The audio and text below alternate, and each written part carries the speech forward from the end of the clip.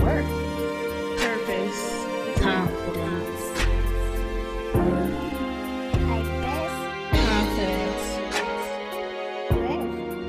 Purpose. Confidence. Worth. Purpose. Worth. Purpose. Confidence. For. Worth. Purpose. For. Confidence. For. Purpose. For.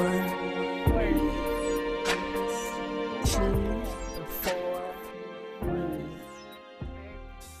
Hello, hello, hello, She Before Me family. It is Tiffany, and I am back once again. Oh my gosh, so many amazing women have just kind of surfaced, and I've just been extremely excited about these interviews. So we're back again, She Before Me, the podcast. Again, if you are not a part of the She Before Me community on Facebook, you need to get in tune, okay? Lots of great conversations going on there. And then also follow us on Instagram at She Before Me. Today, our special guest is Vicki. Vicki, welcome to the show. Thank you. Thank you. I'm so happy to be here. Like, this is really dope. Yeah, thank you. I'm so happy that you're following and you just kind of see it from just all the different levels. Like you said, you follow the page. I mean, you've been listening to the podcast, you're in the community, so you get to tune in the different layers that we have going. So that's exciting to hear that people are kind of tapping into the different layers that we are providing with She Before Me. So I appreciate that. Most definitely. I think anytime you have women for real supporting and working together, I'm always going to be in support. It's too many times in just life period that we're kind of pitted against each other, where it is for limited spots or limited room at the table. Yeah. And I feel like we're not really nurtured to nurture each other. Absolutely. And this is a prime opportunity for that. So I'm always in support. Oh man, that's amazing, because that's exactly why She Before Me is existing right now. It's because it was just too many silos. I just feel like let's all come together and get it done together, lift each other up, network, build a community and build a solid community where, you can just hear everyone's voice, the everyday people, their stories, what's going on in their lives and things like that. So I'm really excited about it. So, but yeah, you hit it right on the head. That's exactly what we're trying to do here. Cool. Break down some walls here. But we're going to talk about grief. Oh, man. Ooh. I know. It's such a heavy thing, man, because I feel like for me, I didn't really feel grief, the weight of the word, you know what I'm saying? Like the soul touching of like what grief really feels like. I mean, when you're young, you may see other people maybe losing people, and not even just in loss, because we think of just like loss and like losing someone to death as the major, kind of pinpoint for grief. But I feel like grief can happen in so many different areas. And people just, man, it's so weighted. It holds us down. It prevents us from just kind of living life and moving forward and things like that. What was your first encounter with grief? Who, child? It's like Tabitha Brown says, let's get into it. In all seriousness, death has been a thing that I have been afraid of and be around for the majority of my life. So my mom, she passed when I was 32. Okay. And previous to that, I lost my grandmother when I was around 25. Okay. So previous to all of that, my mom was kind of a minister. So she had a nonprofit and all these different kind of things. And my mom, when I was growing up, just forever was around when people transitioned. If her friends needed extra support, she would always be at the hospital. When we had family members that we lost, she would kind of be there, be around, just a big support to people. Wow. So as a child, sometimes I would be there, sometimes I wouldn't. And my mom kind of always tried to talk to me about loss and like the reality of it. Mm. So But that what was was kind of what like was just she a trying to part of say? her. What was she saying to you at a young age about grief? So she would say things to me like, that it was a part of life, and that kind of what the process was like, how not to be afraid of it, that, people, just like they come in this world, they also transition out of this world, and that it's painful, but it's necessary. Okay. And so, and she kind of, as I grew up, she would kind of explain a little more about it to me. And I realized everybody didn't have that kind of experience because, most of the people I knew, like their kids didn't really go to funerals, whereas I did. I probably started going to funerals when I was like 8 or 9. So I always had an awareness, but it was also something I was very fearful about. I Okay, just well, what, really didn't get down with like being around for these moments. I felt like, yeah, but what was it? What was it about it that you feared, even as a child, about it? Like obviously, just the weirdness of, if that's even a word, the weird, the eeriness of like death lingering. But as a child, what were you feeling when you were around it so much? Like what caused the fear for you? I think for me, it was that I didn't like the finality of it. So I didn't like that in death, you never see them anymore. As a child, like that's what Mhm. I was kind of Yeah, processing. yeah. As well as I just hated to see other people hurt. Um, And yeah, my mom did always take me around it. And at the times that she did, it was because she kind of wanted me to have an awareness. yeah. Um, but to me, it was just really hard to see people struggle. So as I grew into adulthood, Uh-huh. and when my grandmother passed, I just really had a hard time. Mhm. And so, at the time, my method was to throw myself into work. So I just kind of like got multiple jobs. Right after that, I went away to grad school. My grandmother passed probably 2 months before I went to grad school. Mhm. And I just kind of threw myself into like this like schedule where I just didn't allow myself to really feel. And what would happen is I would just have these like random breakdowns where Mm, I just couldn't hold it together. mm. Uh, yeah, like it was a real thing. And me and my grandmother were really, really close. And so I just really wasn't ready for the emotions that come with grief. So then I moved back here and I was living here for a couple years. And then my mom had started to get sick. Okay. And my mom kind of held her illness for a long time. And so her decline was in about 8 months. And so it kind of accelerated and accelerated, and it went from like being in and out of the hospital to just kind of in the hospital. And so when my mom transitioned, I was ready to accept that she wasn't there, but I wasn't ready for all the feelings I would have about it. Well, let's go back. Let's go back to even losing your grandmother. Sure. Said that you didn't allow yourself to feel. And I think we talk about the topic of just healing and things like that. Do you feel like death is something that you can ultimately heal from? I think that death is something you could ultimately accept Mm. and heal from the pain of it. Ooh. So I think that for one, like whenever they kind of break down to you like the steps of grief, Yeah. like, anger, acceptance, et cetera, et cetera. They never really tell you that you can bounce from the steps. So one day you could be in a space where, okay, I accept this person is no longer here, Right. to something happens in a day that reminds you of that loved one, and it can bounce you back to anger because you want to talk to them.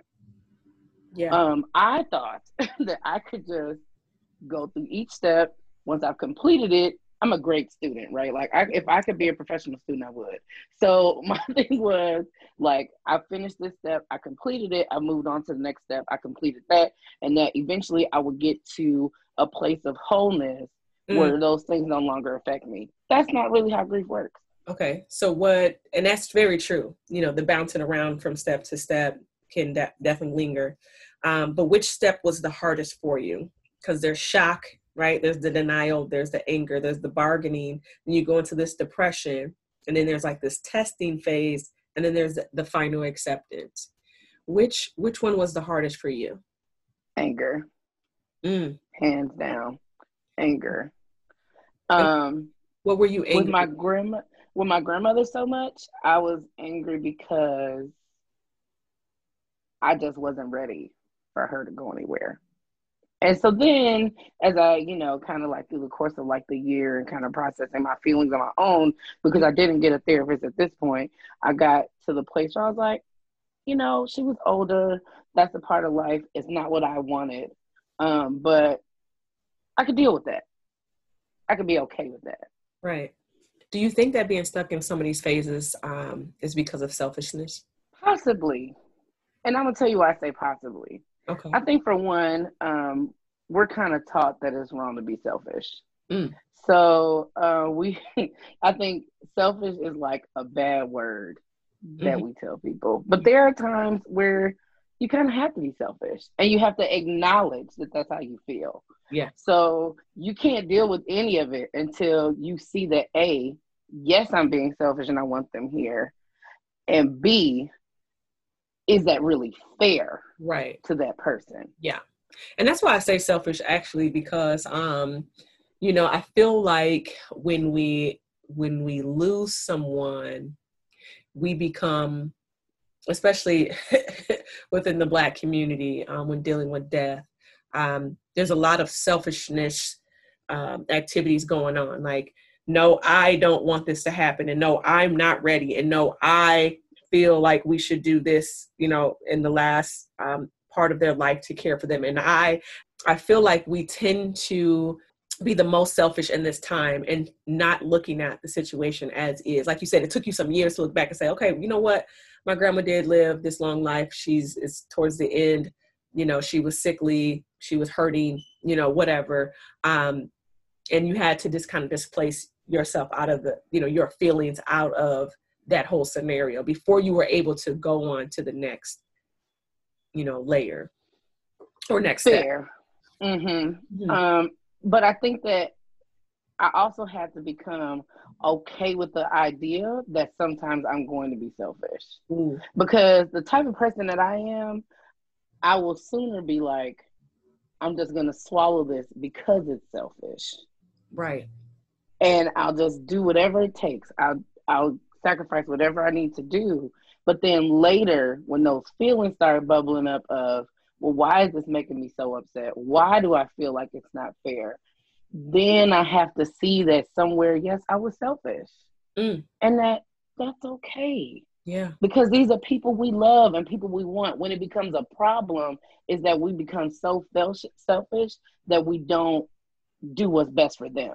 Yes. There you go. That's when it's a problem. Yep. And at the time, I was in my 20s. So I was like, most of this stuff is about me. Like, you know what I mean? Like everything is about me. Yeah. Right? So it was like, and so it took me like a year to really be okay. Okay. And then when my mom got sick, I was like full steam. My dad and I was just kind of like, we're going to like get her well. We're going to take care of her, whatever she needs to do. And when she declined really quickly. So those like moments when they talk to you about like, this is just not gonna go how you think, right. happened really, really late in the game. We talking days. So I really, at first, I was in this place of like, I don't want my mother to hurt anymore. I don't want my mother to be in pain anymore. So if I have to let her go, that's what it's going to be. Right. And I really wasn't really struggling. I was struggling with not having her because we were like the best of friends. I'm almost exactly like my mom, and I'm my parents' only child. So, growing up, it was really just the three of us. And when it came to like my mom and like projects and things she wanted to do or things at church or whatever, it was really the two of us just living life. And she was my source in a lot of ways and me just feeling okay with me, that I wasn't ready to give up all of that. Right. I just wasn't. And so, like, the day that it happened, I did fairly well. And then that's when I learned that those steps can happen out of order. Okay. And that you can wake up the next day and absolutely hate everyone. It doesn't matter what they did or didn't do. Yeah. You just feel a certain type of way. And so I really tried to like handle it on my own for a long time. And, you know, I would kind of swallow these feelings and retreat, because I would feel like, you know, a lot of people loved my mom. She was like a rock to so many people. Right. So I would feel the need to help them through. And I was like, I don't even have the capacity to help me through. So I just wouldn't have a conversation. I would just swallow it. And So then I just got to the point where I couldn't do it anymore. How did the losses holistically affect you, you know, in all aspects of your life? My mom's was probably the most impactful. Okay. My mom's losing my mother really challenged me to look at me. So it really did. My mom, I could tell my mother anything. And so losing her at the age that I lost her, I felt like I had lost out on a lot of time. And I felt like I was just growing into myself and showing her me as an adult. Did that change? And then I lost her. I'm sorry, what? Did it change your direction at all as you were in this process of self-discovery and excited to kind of share this self with your mother after her death? Did it change your direction in which you were trying to, you know, discover more about yourself? It completely halted it. I had no inspiration to do anything. I was pretty much going to work, going to church, and coming home. I would hang out with friends, but I wouldn't really be present. Like, I had just kind of holed up in myself. And on the outside, people didn't really see it. Like, I would always hear people tell me, like, you're doing so good. You're doing great. Like, it's amazing how well you're doing. Right. And internally, I was struggling. And so I decided to get a therapist. And did not any of your friends or family come to you and be like, listen, I know you're struggling. Like, I see it, you know, or did you completely mask it? There are very few people who are really, really close to me that would see me and would know I was having a hard time. Okay. I think for a lot of people, though, they were so hurt because it was so sudden for them too, that they really were coming to me to remind them of her. Right. So we would have these conversations and they would be like, I just can't imagine what you're dealing with because I know how much it hurts me. So eventually I just kind of lost my voice.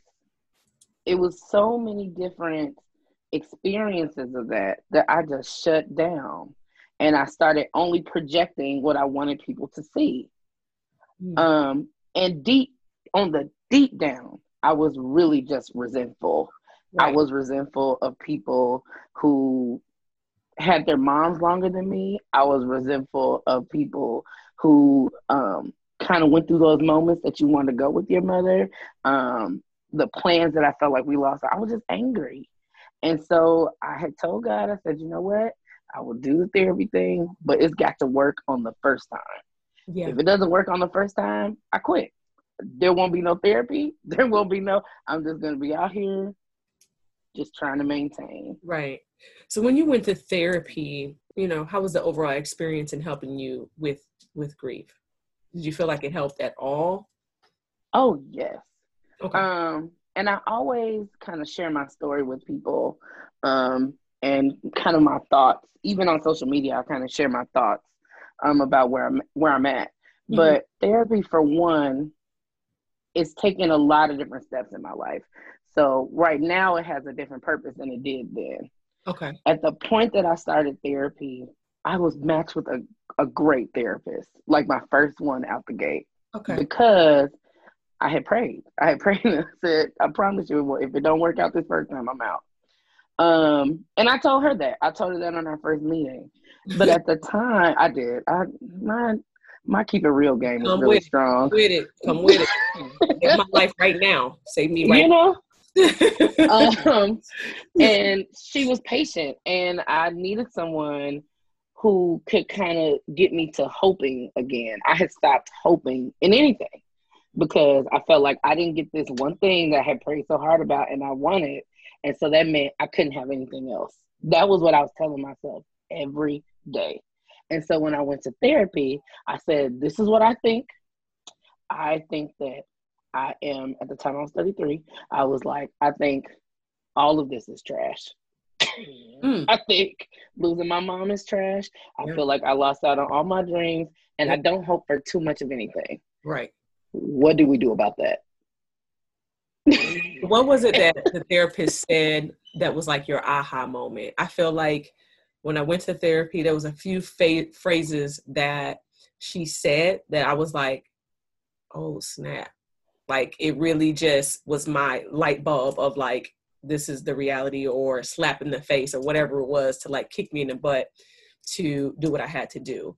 So you were already tough out the gate, like, hey, save my life, do it now, say something, right? But what was that aha moment for you? What was that light bulb moment? Like what phase, I'm assuming this is a she, but when the therapist said, XYZ. So Julie is funny. That's her name. And she said to me, she challenged me. She said, what makes you think that you don't get anything else? Because this didn't work out how you expected. Ooh. And what if your mom was ready to transition and you just weren't? Ooh. What was your response to that? Well, my answer to her first question was, I really don't know, because the person who told me all my hopes and dreams could happen isn't here. And I said, now I have to define that for myself. And she said, and is that scary to you? And I said, it is. And she was like, but it's doable. And so we progressively started working on that, about what the roots of that was. Yeah. In addition, about my mom being ready to transition, to be honest, I knew my mom was ready to transition. I knew in the things that she said, like towards the end, I just wasn't ready to hear it. Or she didn't? She knew, yeah. Oh, yeah. And so like, I just wasn't ready to hear it. And so she didn't want to discourage me, so she didn't push it with me. And so that's kind of like what you said about that whole selfishness thing. At the time, it didn't feel selfish. At the time, it felt like I was advocating for my mom, and that's what you do when it's someone that you love. But I had to realize that at some point, it transitioned into me wanting what I wanted, and that when I didn't get it, I was just disappointed in everything because I didn't get what I wanted. And that takes an honesty to see that. And that's why I tell anyone, like, when you're grieving, the first thing you have to do is be honest and be gracious to yourself. That is okay. You have to extend yourself grace, because emotions happen, feelings happen, things happen that are unexpected. And if you sit around here beating yourself up for what you think you should have thought when these things happen, you'll never get out the rabbit hole. Absolutely.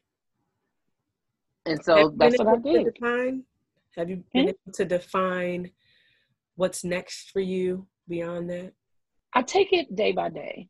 Okay. So I know that I want to somehow impart it to others. I think that at the time when I lost my mom, I felt like I knew so many people who had their parents, but I didn't realize how many of us have lost our parents young. So I thought I was in this island by myself, and I'm finding out that that's not really true. And I think that process is so different. Not to say that the pain isn't the same, but the feeling is different. Yeah. When you're young and you lost a parent, it does something to you for your foundation for you to lose a piece of your foundation when you're young, because you're still defining yourself at the same time, and life doesn't stop. And Absolutely. so there's some way that I want to impart that I want to change that for people, and even people who are as they get older, when they lose people that they love. I think that grief is just a thing that it takes day by day to navigate.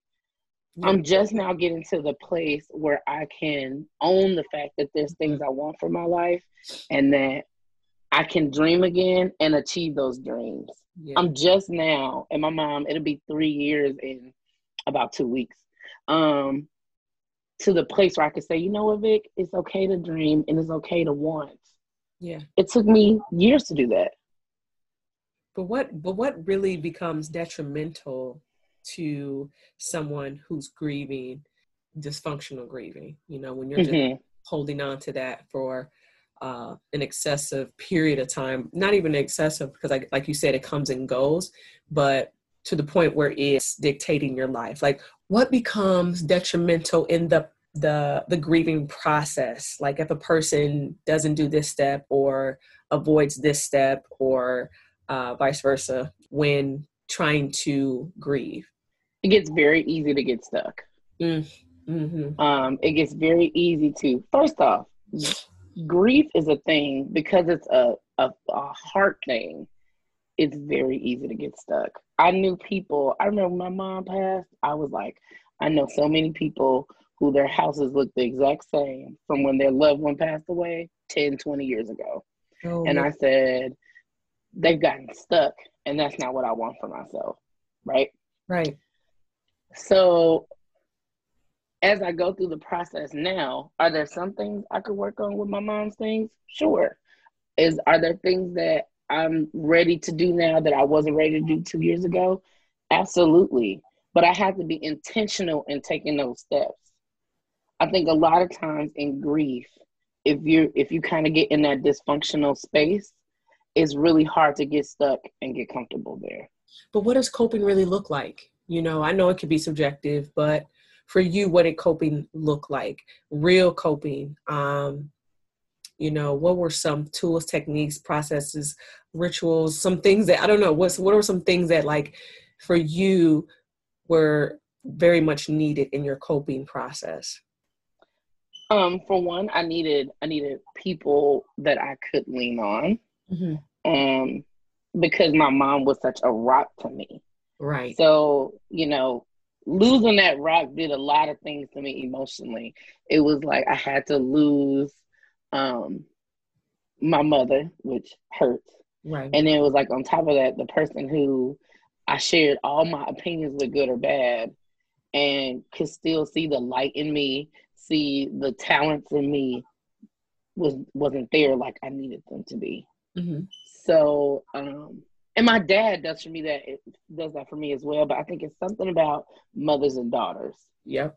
And so, like, learning how to cope with her not being here also meant that I had to be able to be open to a couple people that I probably hadn't been, because I had my mom. There was no reason to, my thing was like, I'm cool with everybody, but the person that I lean on is my mother. Yeah. I also had to grow up internally and be confident in who I am. I was confident before, but not in this way. Not in the way of that I didn't need to lean on her so much.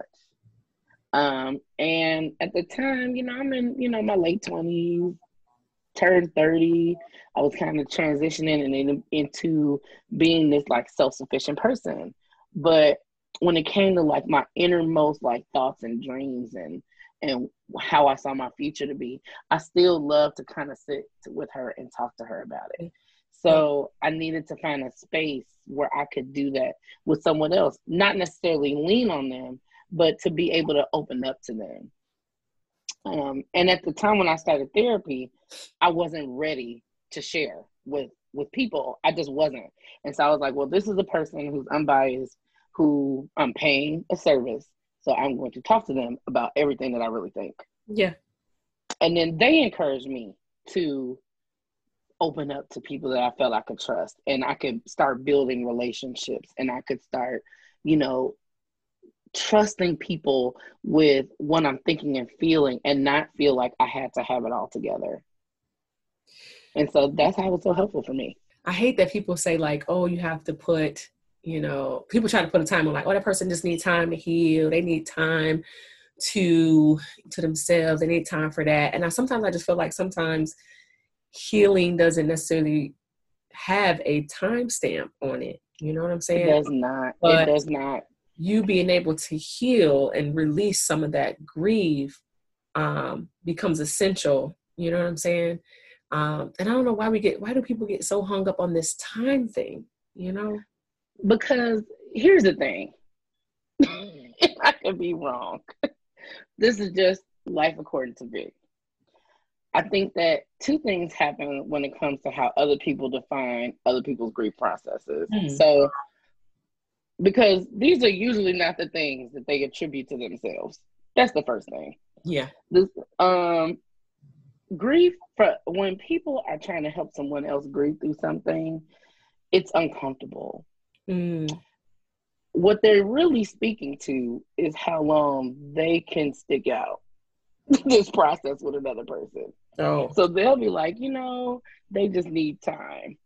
What you're really saying is there's a certain amount of time that you can kind of walk this out with them at this level. You know what I mean? Like, all right, you got about 5 more minutes and then I mean, because it's not easy, especially if you haven't. I'm gonna tell you something. Walking through grief with someone is like a real thing.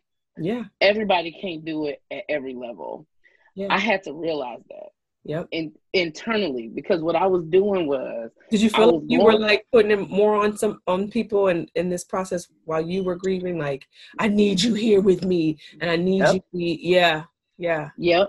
Affect many relationships around you. Here's what I did. That was on me. I internally wanted people present in a certain way,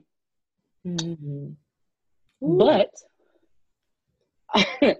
I would feel like if things started to get uncomfortable for them, I would retreat because I would say they can't handle this. Okay. And some people I didn't give a chance to because I was so concerned about not stressing other people out. Right. And my therapist challenged me to try opening up a little bit to people as much as you can handle. Yep. And just see what they do with it. I think that some processes, I think also for some people, it's not how long they can handle it. Some people it's that for them, but some people it is, they really haven't been through that type of grief. So they know how long when they grieve someone, it took for them. But this type of grief may be different and it might take longer. And I think that. Did you get different responses from people who've actually been through a similar type of grief? Or did you not see a difference? Some people who haven't lost a parent may not necessarily be able to, sympathize or empathize, right? But they try to be there. And then maybe in your eyes, it could be like, you'll never understand, type of thing. Yeah, those was the conversations. For some people, yeah.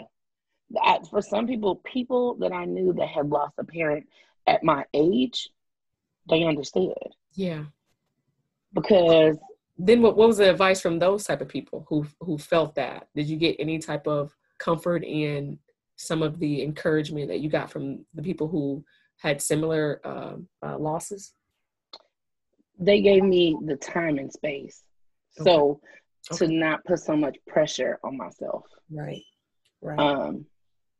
That was so helpful because I had told myself that I better do this right. I'm going to do this grief thing right. I am going to show people that I can handle it, that I'm okay. My mom gave me all the tools. I wasn't ready for the times when I didn't feel that way. And so for myself, I've had to remind myself every morning, be gracious to myself, that this is a process, it's going to take time.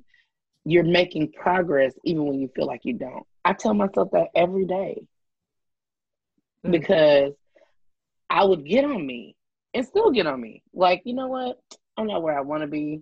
I'm not doing what I want to do. Nobody sees me. Nobody sees my struggle. These are like the internal. That's what makes grief so difficult, is that there's internal dialogue happening with yourself. Absolutely. And usually what happens when you lost a loved one is that it exposes other issues. Right. Because life doesn't stop. So it's not just about losing a parent or losing someone you love, or, it's not just about that. It exposes like the ways that you felt like maybe you weren't enough, or it shows you maybe the ways in which you needed them that now you don't have them, or it shows you the way that sometimes you're selfish and you want what you want and it doesn't matter what they wanted and you feel like this isn't fair. Like those types of feelings come up whether you're ready for it or not. Right. And so you have to figure out how to navigate them. And that's why I said from the beginning, you got to be ready to be honest about your feelings, and that's okay. It's about what you do with them. I want to go back to what you said about people and their ability to be able to handle, supporting somebody when they're grieving. What didn't you need during that time? Because I feel like sometimes people just don't know how to support somebody when they lost somebody. And it's just like, oh, I'm sorry. And that can be annoying. And then it could be this overly like, you good. And it's like, that could be annoying. Like, what didn't you like about some of the response or encouragement? You know what I'm saying? Or what didn't you need during that time? Totally. Well, for one, I think at the time, authenticity was really important to me. Oh my God. I didn't like hollow questions. I felt like and as I realized later, that was kind of unfair of me. Yeah. And that people really were trying to just make sure I was okay. But in the bubble that I had created, unless you was willing to like be in the trenches, you weren't authentic. Really, I really just felt like hard to put on. Huh? That's hard to put on people. Like right. You're right. I'm telling you, there was so much I learned about my personality. Did you lose people in that process, in the grieving process, because of that? I didn't lose them because I never shared it with them. Okay, that's right. I never shared it with them. I wouldn't speak it because I knew it was unfair. And I would say, this is really me. And I'll be honest with you, it was really me just angry that my best friend was gone. Yeah. So in my head, everybody got it. Unless you was like willing to be like there with me in the trenches, I was just like, you just checking on me for the temporary. You just checking on me because you miss my mom. I remember I would get angry because people would always share these like moments with me they had with my mom, and they would like start to break down, and I would start to break down. But then when I would go home, I would be angry because I would be like, they didn't even ask me how I was feeling. Right. They didn't even see that I was struggling. And they wanted me to help them through what they were dealing with. And so I learned that you have to give other people grace too. That my mom meant something to them too. I was just about to say, it's basically you being your mom to those people, even in her loss. And I couldn't do it. I could not. I told people like, I don't have the resources to be her for you right now. Ooh. And at first I really tried. I tried like, I'm gonna swallow all these feelings. Yeah. I'm just gonna like try and be that person. And then I found out I couldn't do it. And I found out secretly I resented them for it, because I was like, I'm the one that lost my mother. And then in the middle of it, I would have people tell me, especially older people, like, well, you should just be grateful for the time that you had with her. There are people that had their parents less time. There are people that never had their parent. And I get angry at them. And then one of the annoying comments, like, well, at least. And you're like, okay, but presently, this is where I'm at. This is what my head was like, forget your well, at least. But when I went to therapy, I realized how important it is to have a space where you can say that these are the things that make you upset. Yep. Because in saying them, you could get some clarity. Like, you know what? That's not really what you think. Yeah. You don't really think people don't care about you.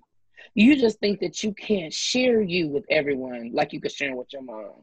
I Mm. could be 150% honest with my mother my entire life. Yeah. So I just felt like there was no other space for me. There was no other space for me anywhere. And so having a therapist encouraged me to be that space for others. That, you know, when I know I have a friend who's going through grieving, to be able to sit with them and be like, hey, you can say to me whatever you want. Yeah. Because I realized how important it was for me to have a space where I could say whatever I thought. Because sometimes in our heads we think something's true, and when we say it, it's like that's not really it. I know that's That's right. not really it at all. You know? Yeah. Yeah. Um But what so about I didn't lose a lot of relationships. I just didn't speak it. And then when I spoke it in a place where I could really deal with it. that's deep, man. But even just speaking to the feeling part, you said you had to allow yourself to feel it. You know, once you felt it, what did it feel like? And I know pain is the closest probably word, but if you can describe what feeling it really felt like, beyond just of the word of pain. And then the second part of that is, does feeling it change over time? The feeling of you actually feeling the loss and the grief change over time, or is it still the same? You know, because as you're evolving and you're accepting and you're moving through these stages of grief, does feeling it change? I think, well, for one, the actor in me could totally describe to you what it felt like. Grief and pain, when I finally allowed myself to feel the feelings, Mm-hmm. it was like I was drowning Ooh. in an ocean where there was no place for me to anchor. Okay. Especially in the beginning. You know, it's kind of like when you hold your breath, when you take that breath finally, Yeah. it's so much more intense than just you breathing every day. I had spent so much time holding in, breaking down for a second, holding in again. Mm. Um, that when I finally allowed myself to feel, and not in like a uncontrollable like breakdown state, but even in me just saying, okay, I'm going to allow myself to feel this. It was like I was drowning. Ooh. And I would just get so down and so upset, and this is not fair. Um, and the way I would anchor myself is to say, you know what? It's not fair. It's not cool. I would call someone, talk it out, so I could eventually step out of the drowning stage and get to like a manageable stage. Right. I had tried to control so many things. When my mom passed, I called my job and I said, my mom just passed. I'm gonna need 3 weeks off. I'll see you on this day. My boss had never heard of anything like that. I had tried to manage so many things. Right. And I would have these like bursts where I just couldn't handle it. Yeah. And I would feel that drowning feeling, and then I would try to like get away to stabilize. But what I realized was that I really just needed a safe space, so that even if I thought I was drowning, I would realize that I wasn't, and that there was someone there to support me and hold my hand and talk to me and be like, what are you feeling? How are you thinking? Yes. Is that really what the situation is, or is it really something else? Those moments were crucial, because now when I have those experiences, I know what's happening. I know, like, well, okay, this day meant something to me. This type of event meant something to me and my mom. I'm going to have a hard time. Right.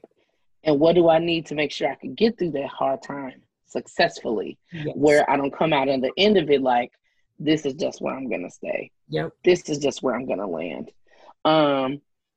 And it's still a process because like when we talked about in the beginning, I don't think that there's a timestamp on grief. I think you get to a place where it's you accept it and you see how it could function in your life so that you are still moving and breathing and doing and dreaming, and you just miss this person. Yeah. And it's not like my world should stop because I miss this person. And some people, they get stuck in I don't want anything else but this person back. Yeah. Yeah. And it's like, but that's not really accurate. Like, oh yeah, for sure. But you don't necessarily feel like you're drowning as much anymore. No, I definitely don't feel like the drowning feeling that I used to. Now it's just I really miss her and I miss this about her. And this is what I need more to feel more secure. Mm. Mm. Because really that's what grief does. Grief, it really exposes your insecurities. It exposes like what you really need to feel secure again because it knocks you off your balance. Right. Life has been going one way, and then all of a sudden, this significant person in your life is gone. And the insecurities that you have come up because that was part of your foundation. And you almost have to redefine yourself again without that peace, or at least that peace physically. Because what therapy also taught me was that her lessons are still here, her memories are still here, the things that I loved about her are still here. I had spent so much time ignoring those things because all it did was just remind me of her. Ooh. What do you think what would you think her words of encouragement would have been while you were in the grieving process? I was really fortunate. She was a leader, especially around so many during that time. What do you think she would have said to you? I was really fortunate. My mom, in the last 4 years of her living, she made me, my whole life really, she made me these things about how much she loved me. But in her last 4 years, she had made me like books and calendars, all with things that she loved about me and things to remind myself of how special and impactful I am. Okay. So one of her books is in my car. And so when I'm at work and I have a tough time, or I just going through my day and I'm having a time, I'll open it up and it'll say in there like some of her favorite scriptures, or, you have such a big heart. These are things I love about you. Right. And I would just go back and I just listen and I just read the things that she loved about me. Yeah. The one thing that she always left me with, though, was that to be kind to myself and be honest with myself and to give myself grace. And I still tell myself that every day because that allows for me to feel my feelings and do the work that I need to do to better myself. But it also allows me to extend that to others and to be gracious with others and be kind to others and to give them the space to be honest and real with themselves. So those are the things that she really taught me so that I could use them every day.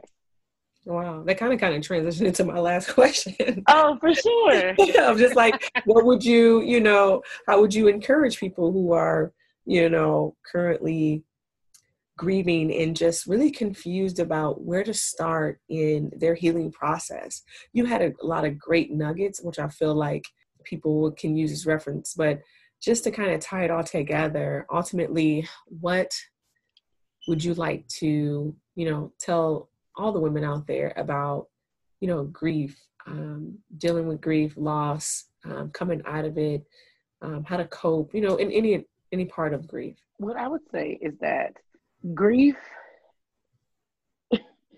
teaches you what you're open for it to teach you. Yeah. And that it has this powerful way of either controlling you or teaching you, determining on how you view it. So honestly, I would say each day, look at it as a new one.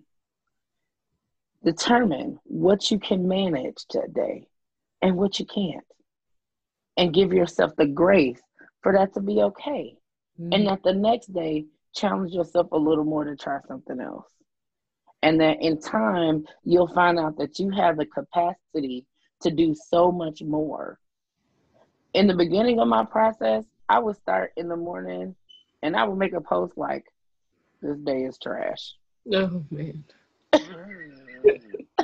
You trash, your mama trash, all y'all trash. Like, that's going in. I would post it on Facebook and I would just go about my day.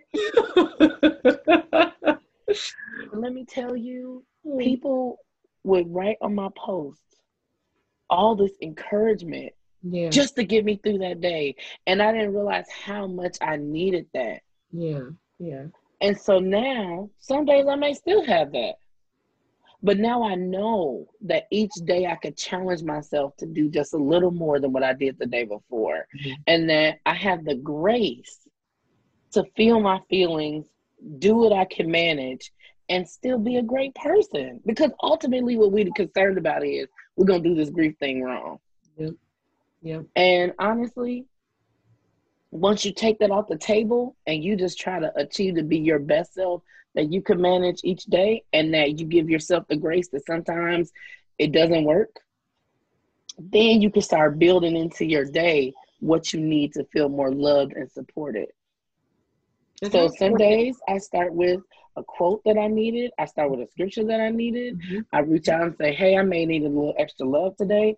I might do a social media post like, man, this is what I'm really thinking. This is what I'm really missing from my mom. And that helps me to cope for that day. And then I find out the next day I'm a little stronger than I was before. Ooh. Okay. Okay. I know. But how important is it for people to seek therapy in the grieving process? I think it's so essential. Okay. I think, and I'm all for a community. I think it takes a village and a community to achieve what you need. And I think a really good therapist will encourage you to build that, to build your core, right? But the nice thing about therapy is that they are there solely just to hear what you think. And there are very few places where you could be 150% honest and there's no repercussions. Like, this person isn't going to choose to not be your friend or be your friend. Or, you know what I'm saying? Like, because you're paying for this service. Right. And they challenge you to be honest. So they even want even more honesty than you providing. I think that helps you in figuring out where you are and where you're trying to go and what you really need to get the support that you need. Sometimes when you're grieving, you don't know what you need. And it's nice to have someone that can kind of help you work through that, because that takes time. And it helps you to kind of get moving. You know, because I can admit, before I started going to therapy, I wasn't moving much. Nor did I feel like I should. I felt like this was all I got. I got my mom for 32 years. And that was the best thing I ever could have had. And that anything I was hoping for after that, I didn't deserve. Honestly, that's what I thought. I have degrees. I have a master's. And in my head, none of that even mattered. Because I lost my mom. Going to therapy helped me work through that, why I felt that way, and how I could change my mindset to want more. I feel it. It's just a whole, like, I'm just so pro therapy. It's for everything. You need everything. Everybody just go and talk about your feelings. Because it's just your space. Like, I'd love to have my own space where I could be for real and just let it all hang out. Like, that's just the truth. And people don't understand how good that is until they have it. That's how I'm telling people, like, they'll be like, well, I don't really think therapy is necessary. And I'm like, it's not even about being necessary. It's about, where are you trying to grow to? Yep. Are you content with just being stuck? And stuck can be comfortable. Like, like that's the thing people don't tell you. Stuck can be like, eating a tub of ice cream. You know? Like, it could just, it'd be eternally yeah. bad, but and you totally can fulfilling. see it. Once you come out of your whole session, you're like, oh yeah, you stuck. Like, you stuck. You over there? Uh-huh. I'm gonna need you to get unstuck over there. Like, it's so, since you're so aware of self now, and then like you can begin to have clarity on people around you too. You're like, oh man, like, all right, you need some help. I'm gonna send you this little number. I'm gonna need you to call this lady, set up an appointment, and get your life together. But oh yeah, especially because I'm a classic overthinker. So that was the other thing yeah, too. me too. I'm very much an overthinker. And so therapy helped me to get out of that too. Now I still do it, but I'm not as bad as I was. And now I'm able to stop myself when before, I mean, the rabbit hole was just endless. Like my whole life, I had been kind of raised to challenge myself. Like, why do you do what you do? Yeah. My mom was a great conversationalist. So she would kind of do that with other people, and she would do that with me. Like, she always was like, why did you think this way? Or why did you do what you did? So when she was gone, that kind of went all the way left. Anything can be good until it goes all the way left. And so I just kind of kept like, well, why do I feel this way? And why do I think this way about people? What do they think about me? And, I would kind of get caught in the cycle. And so when I started working with a therapist, I was able to see that A, that's a pattern of mine, and B, what do I need to not think that way? Because it's natural. It's just natural for me to kind of like challenge and think and look at perspectives and see how we got here. And that's all well and good, but you have to find a way to a lot of times when you overthink, it's hard for you to extend yourself grace. Yeah. Because you just know that you just are motivated by something to do something. And sometimes it's like, no, this is just because of these things. And this is how you got here. I had a space in therapy to work those things out. Absolutely. So that's cool. Yeah. So for all y'all grievers out there, all y'all overthinkers out there, no, make some appointments. Therapyforblackgirls.com. Thank you so much, Vicki, for just coming on and discussing such a prevalent topic, especially among us women. And thank you for having me. Yes. And as always, peace out.